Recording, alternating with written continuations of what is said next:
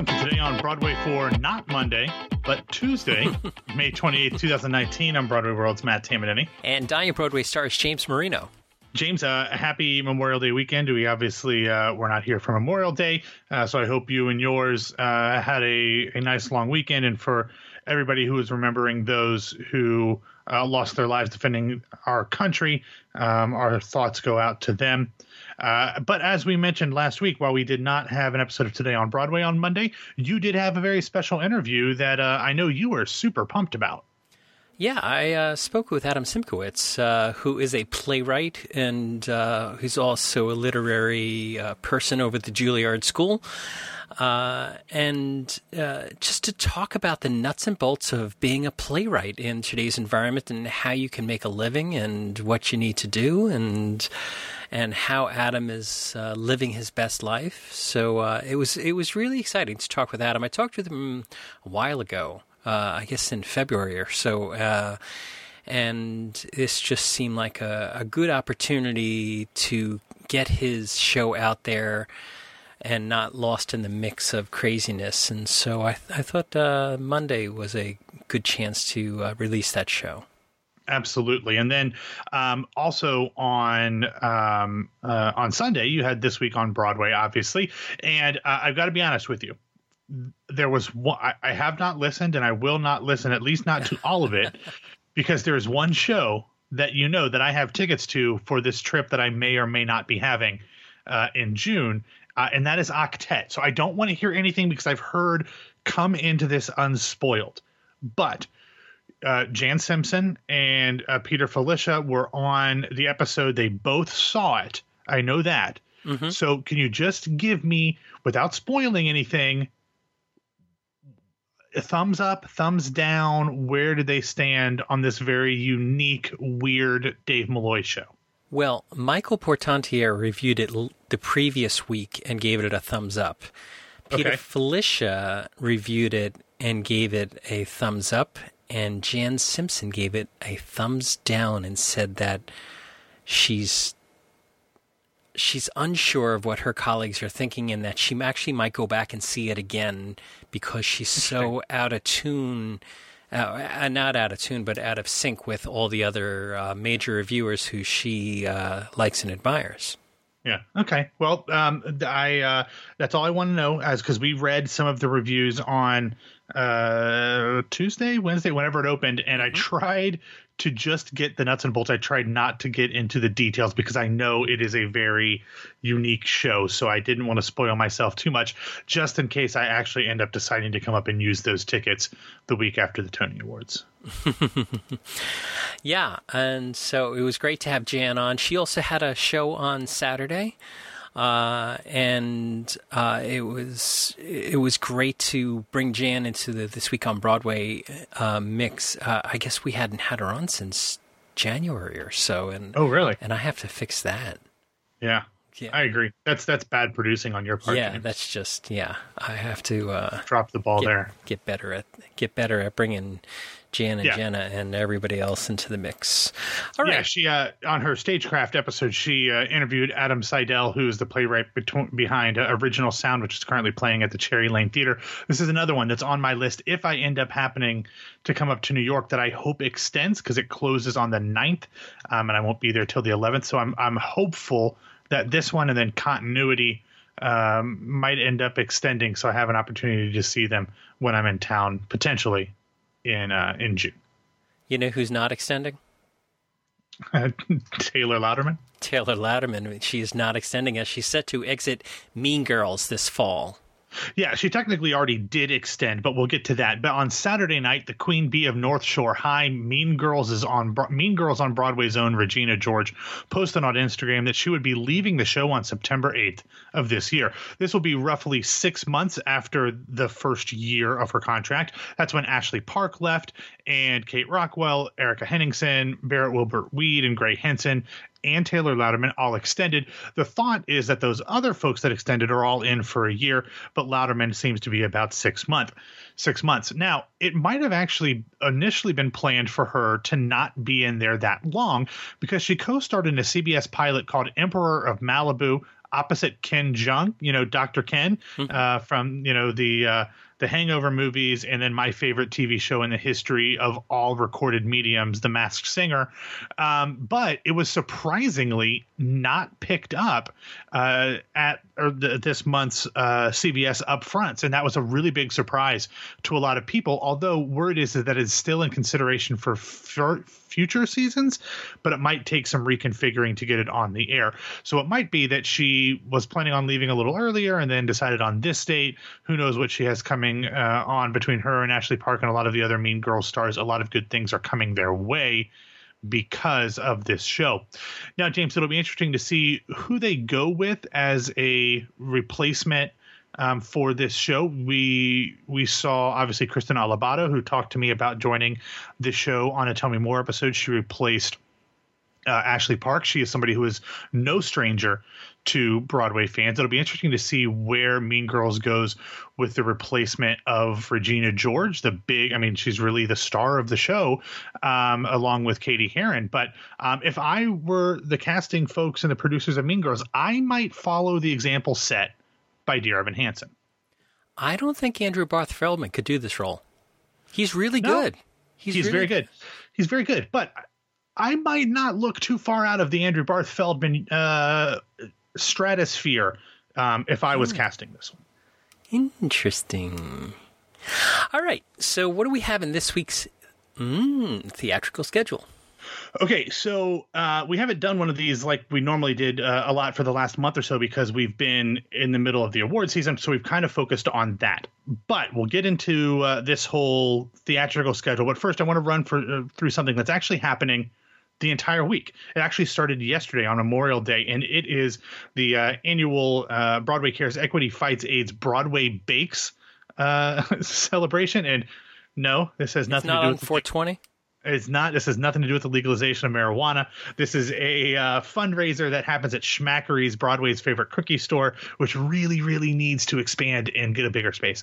But where Broadway stars actually serve the cookies, it's tiny. Getting in and out of there is insane, even after they remodeled. But yesterday, Katherine Gallagher, Stephanie Styles, Leslie Margarita, Wesley Taylor, and Isaac Powell dished out the cookies. Today will be Alex Brightman from Beetlejuice, obviously, and then Jimmy Davis and Will Burrell from Oklahoma. They'll be doing it from 3 to 5. Then Joe Iconis, Jason Sweet Tooth Williams, and Charlie Rosen, all from Be More Chilled, will be there from 5 to 7. Then throughout the week, we'll have other guests, including Laura Osnes, Christy Altamere, Ben Ruhala, Casey Levy, Patty Murin, Derek Klena, John Bolton, James Snyder, Jenny Jules, Matt Mueller. That is related to Abby and Jesse, by the way. And then Kyle Seligan, Gray Henson, who I mentioned earlier. So we'll have a link to all of that information in the show notes if you want to check out the entire schedule for that. But there's that. But then back to our theatrical schedule stuff as we normally used to do it. Now that the vast majority of the random award ceremonies are over for the spring, we are going to start with the latest entry into this summer's Island of Misfit Performers, known as In Residence on Broadway. Following the surprising, kind of unquestionable success of Morrissey's spin at the Lunt-Fontanne, we now have, reportedly, the first ever intimate look at the works of Yanni. With just a piano, no orchestra like normal, the iconic composer, musician, and orchestrator will give audiences a rare look inside his creative processes. He will tell stories and even host a Q&A with the audience. Oh, goody, James, a talkback during the show. That's what everybody wants. Yanni on Broadway will run through June 2nd. Next up, on Thursday night, we have our first official opening of the 2019-2020 Broadway season as Audra McDonald and Michael Shannon star in Terrence McNally's play Frankie and Johnny and the Clair de Lune at the Broadhurst Theater. Directed by Aaron Arbus, the show is described as two monumental actors joining forces in a play that is as raw as it is romantic, as visceral as it is vibrant, and as funny as it is breathtaking. When a diner waitress and a short-order cook meet for a night of fiery passion, they expect to return to loneliness. But as desire turns into the possibility of love, they realize that true connection means being unafraid to reach for the moon. James, I will be interested to see what the reviews are like for this, as the grosses have been dismal so far. But word of mouth is that the performances are incredible, as you would expect. but others think that the work is pretty dated in how it handles the dynamics of the relationship between Shannon and McDonald's characters. So I'll be interested to see how that plays out in the reviews, and if these reviews over the next few weeks impact the grosses, because otherwise it is a pretty shockingly bad set of numbers for this show, which I expected to do not great, but certainly better than what they're doing now. We will obviously have all of those reviews on Friday's episode. But also opening on Thursday will be Roundabout Underground's production of Selena Fillinger's new play, Something Clean, starring former Law and Order, Law and Order Special Task Force Unit. I don't remember which one she was on, but something Criminal Intent. Law and Order Criminal Intent star Catherine Irby, Christopher Livingston, and Daniel Jenkins. The new drama slips into the jagged cracks of a sex crime's aftermath, the guilt, the grief, and the way we grapple with the unthinkable. Directed by Margot Bordelon, the show is currently on sale through June 30th, and since it's a Roundabout Underground production, all tickets are just $30. Then, James, it feels super weird to say this, but on Saturday we will have the 4th annual Broadway Radio Tony Omnibus episode. I don't believe that this is the 4th one that I've done. In years past, I've tried to cover the Tony season from perspectives that you might not get in the other theatrical media, or at least not all in one place. I still have 2 interviews to do this week, but assuming all goes well and I get those interviews done, I will have a pair of journalists, and I will have conversations with 4 different 2019 Tony nominees, all from different disciplines, to give you insight into their unique processes. So plan on that being in your feed on Saturday. Once I get all of the interviews recorded and I'm not nervous about jinxing anything, I will let you in on everybody who is going to be a part of the episode this year. But I'm super excited about the breadth of brilliance that we've put together for this episode. And then finally on Sunday, James, we have the 64th annual Dramadesque Awards. They will come to you from the Town Hall on Sunday night, and will start at 8 p.m. Michael Urie will again host, but as of now, unless something changes, I don't believe that Broadway.News, who is now presenting them, is planning on live streaming the awards, as has been done in the past thanks to Theater Mania. Now, James, you're a Dramadesque member. Do you know anything about a live stream for this? No, they don't tell us anything. Okay, good. Yeah, they're just trying to sell us very expensive tickets. Okay, but do you have your votes and your ballot in already? We've tried, yes. Not a smooth process this year, huh? No comment. Moving on. Yeah, okay. Either way, live streamed or not, I am sure that we will get all the winners in fairly real time on Sunday night. James, I don't know what we'll do with these because it doesn't start till 8, and it means it probably won't end till close to 11. So I'm not sure if we'll do them on Monday's show or maybe record midnight. Monday morning, whatever. So, but anyway, also on Sunday, we will have 3 closings in New York. First, Blacks from MCC, then Curse of the Starving Class from Signature, and then finally Alice Ripley's one-woman show, The Pink Unicorn, from Out of the Box Theatrics. We will obviously have links for all of the shows and events mentioned in this section in the show notes if you would like more information. We did reviews from Blacks at MCC and The Pink Unicorn from Out of the Box Theatrics on this week on Broadway as well. So they got good reviews. The Pink Unicorn is the Alice Ripley show, the one-woman show, and it's a very, very small theater, and Peter closed his eyes and clicked his heels and wished it would transfer to another venue. Did he really? Yeah, he thought it was very good. She is a force of nature. Not exactly sure what kind of nature that is, but Alice Ripley is undoubtedly a force of nature no matter what she's doing. All right. What do we have in other news? Okay, James, as many of our listeners will know, the new live-action adaptation from Disney opened in movie theaters this past weekend, and it was Aladdin. I thought it was interesting, James, as critics and audiences were very split on what they thought about this new version of Aladdin that we're seeing on screen. My brother, who probably watched the animated version close to 500 times when we were growing up, and honestly, that's probably an understatement, and I'm not being hyperbolic like I normally am at all. I honestly think it's probably over 500 times.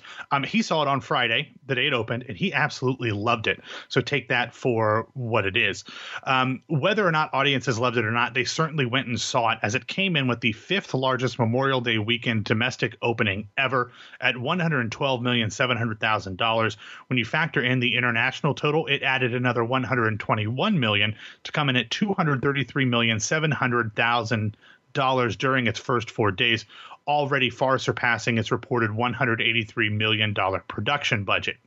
Also remember that the live looking adaptation, it's not live action, but it's live looking adaptation of The Lion King is going to be released on July 19th, and it is expected to have a far better showing with both critics, audiences, and at the box office. One more thing here, James. As last week, our buddy Mark Hirschberg reported in Forbes that Broadway producer Julie Boardman is currently working on a state-of-the-art pop-up museum experience which will chronicle the history of Broadway.